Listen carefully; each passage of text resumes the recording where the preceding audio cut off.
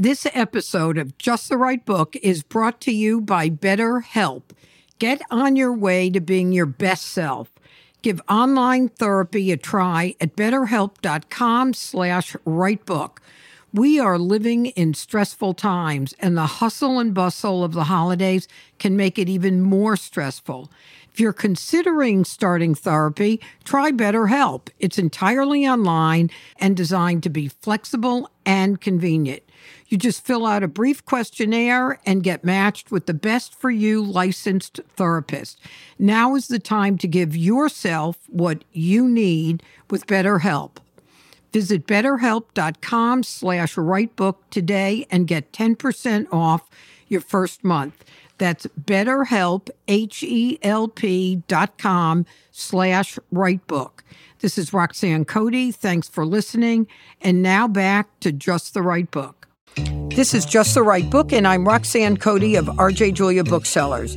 Each week, I hope to bring to you the stories behind the books, talking with some of the very best contemporary nonfiction authors, books that are timeless and charming, provocative, and of the moment. The conversations you want to hear about the books you need to read. This is Roxanne Cody with RJ Julia Booksellers. Welcome to Just the Right Book Shorts.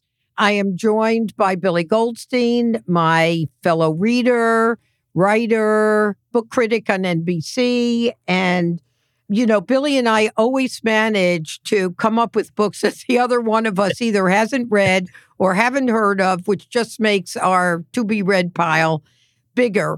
But what our goal is today, this is airing Thanksgiving week. And there's, it's been pretty tricky out there news-wise.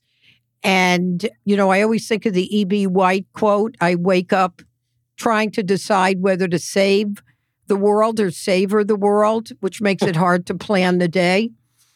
My God, what a great quote, Roxanne. I did not know that.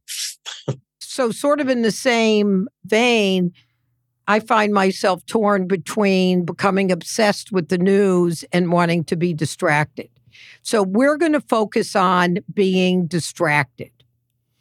And the first book that I'll mention is Danny Shapiro's Signal Fires, which is now out in paperback. And I would say Signal Fires is perfect fiction in this regard.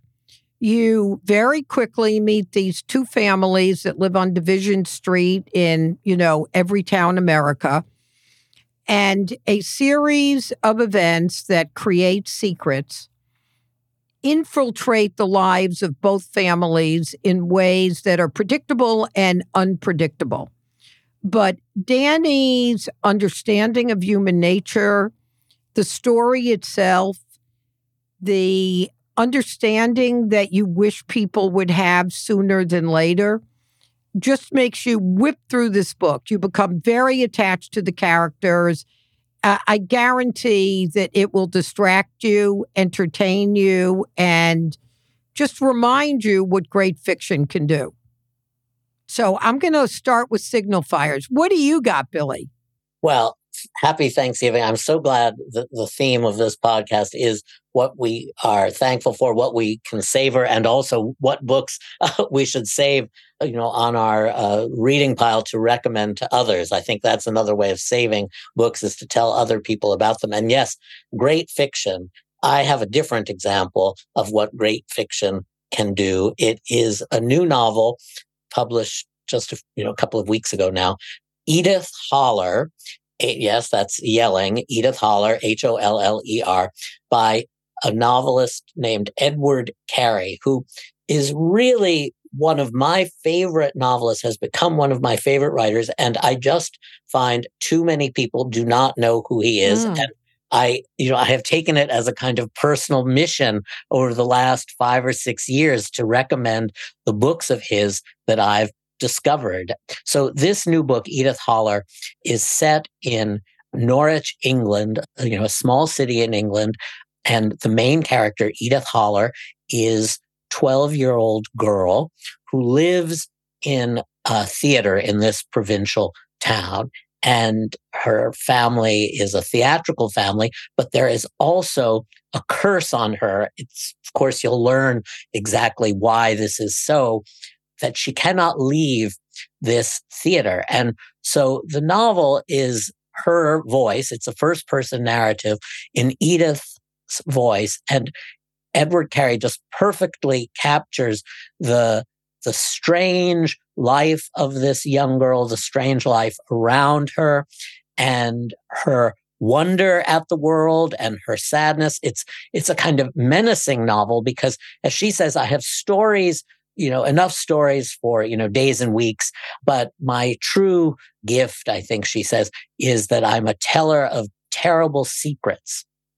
And so we learn these secrets that she has about what's going on with missing children in Norwich in 1901, and then the strange history of this town. So it's a melancholy book in many ways. It's a menacing book in many ways. It's spooky, but it is just brilliant and something really to savor. I mean, as you say, E.B. White isn't sure about saving or savoring. This is really something to savor, the local color of the time and Edward Carey's imagination. Now, the other thing is, he also does illustrations in his novels. It's not a graphic novel. He does kind of spot illustrations. So those are a gift too. And if you read Edith Holler, I'm sure you will love Edward Carey as much as I do. And you'll go back to his earlier books, including a magnificent book called Little, which was published 5 years ago and is a reimagination of the story of Madame Tussaud.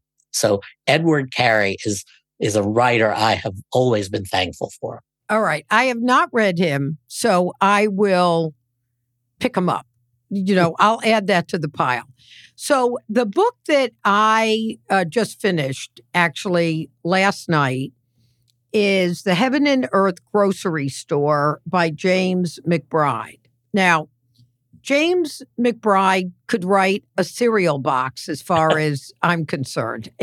Starting with his memoir, The Color of Water, to his book about James Brown. I love the way he writes. You could tell he's a jazz musician because there's a rhythm to how he writes. This latest book is set in Pottstown, Pennsylvania, and it's set in the 30s. And it's about a dilapidated neighborhood where immigrant Jews and African Americans have lived side by side, dealing with their ambitions, their sorrows. There is an array of characters that on one level you might consider farcical. There's like so many of them with crazy names, like Paper and Fats. But at the core of the story, which does have an element of mystery, at the core of the story is a brilliant portrayal of the restrictions and challenges for Blacks and Jews to survive in a world in the United States that still had signs that said no Jews, no coloreds. And by, again, like back to what we talked about in another episode, when you see a story realized through characters' day-to-day lives, the impact of the societal statement you are trying to make is that much more powerful. And the characters in this book, like Nate and Addie and Hona and Moisha, will live in my brain for a very, very long time. This is, you've got to surrender to it. At the beginning, you feel like a little confused. You just got to surrender to it, and you will be well rewarded. I agree completely. I second everything you've said, and I couldn't agree more. Did you read it, right, Billy? Yes, I did. I read it earlier this year and I loved it. And, just as we were talking on the last podcast about, the Middle East crisis, I mean, you get here, the perspectives of two different communities and yet also the way they live together in cooperation, and then historical difficulties and differences. And it's just a beautiful book that sees every character in it whole and as human. And as you read it, you feel the humanity of the author and the humanity poured into understanding these historical crises and the roots of issues that we're also living out today. James McBride has a front seat. I mean, his mother was Jewish and his father was Black. Yes. Which, I mean, if any of you haven't read The Color of Water, like run to your nearest bookstore and get a copy of Color of Water and pick up Heaven and Earth grocery store.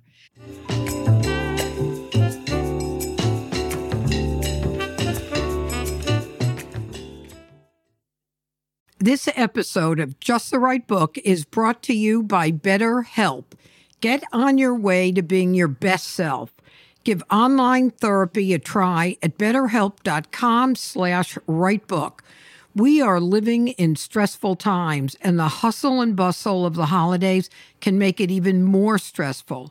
If you're considering starting therapy, try BetterHelp. It's entirely online and designed to be flexible and convenient. You just fill out a brief questionnaire and get matched with the best for you licensed therapist. Now is the time to give yourself what you need with BetterHelp. Visit betterhelp.com/writebook today and get 10% off your first month. That's BetterHelp, HELP.com/writebook. This is Roxanne Cody. Thanks for listening. And now back to Just the Right Book.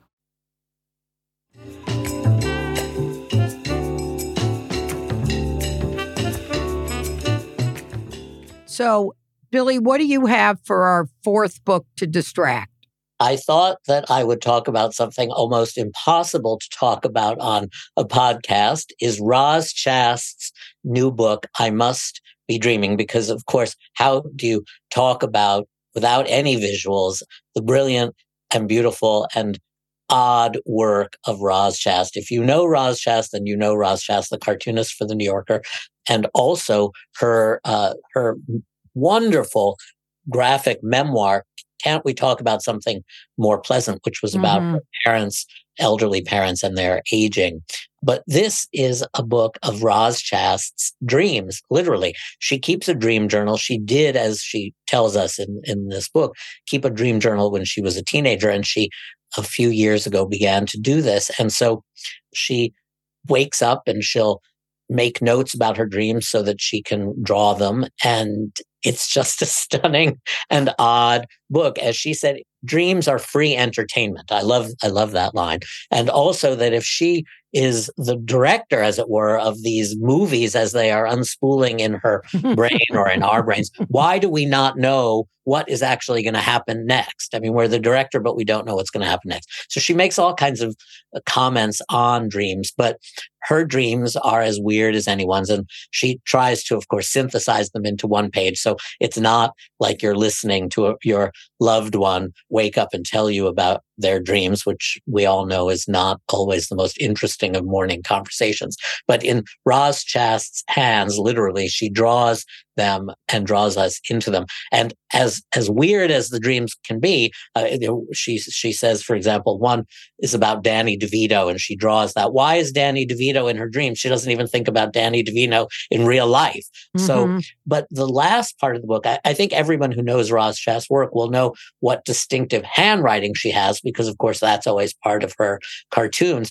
And so there's really a very edifying, illuminating epilogue to this book, which is about the literature of dreams and the various ways in which they've been interpreted, not only by Freud, but by other cultures and other thinkers. And so you learn a lot, and you get a tour of Roz Chast's brain, and you will find ultimate and wonderful distraction, I think, in I Must Be Dreaming.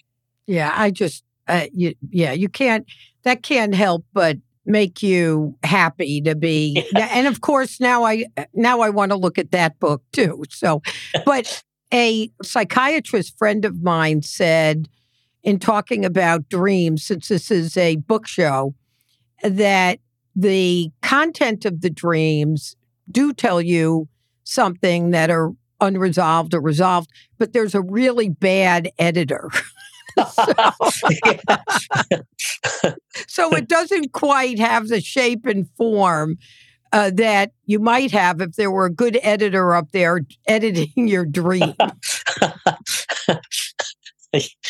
Writers need good editors and dreamers need good editors. Yeah, exactly. Well, Billy, thank you very much. And to you and to our listeners, these are times when it feels really tough to think about being thankful when so much seems upended and in disarray. And so, I mean, what I try to do, and I hope it works for others, and I know this is not exactly novel, is to think about the small things and develop a sense of appreciation for, a tree with its leaves down, for a call with a friend, for time with family or friends, or time for a walk. Or, of course, time for a good book. So, warmest wishes to you, Billy, for a happy Thanksgiving and lots of time to get to read. Thank you, Roxanne. And again, I couldn't agree more with what you've just said. Thank you.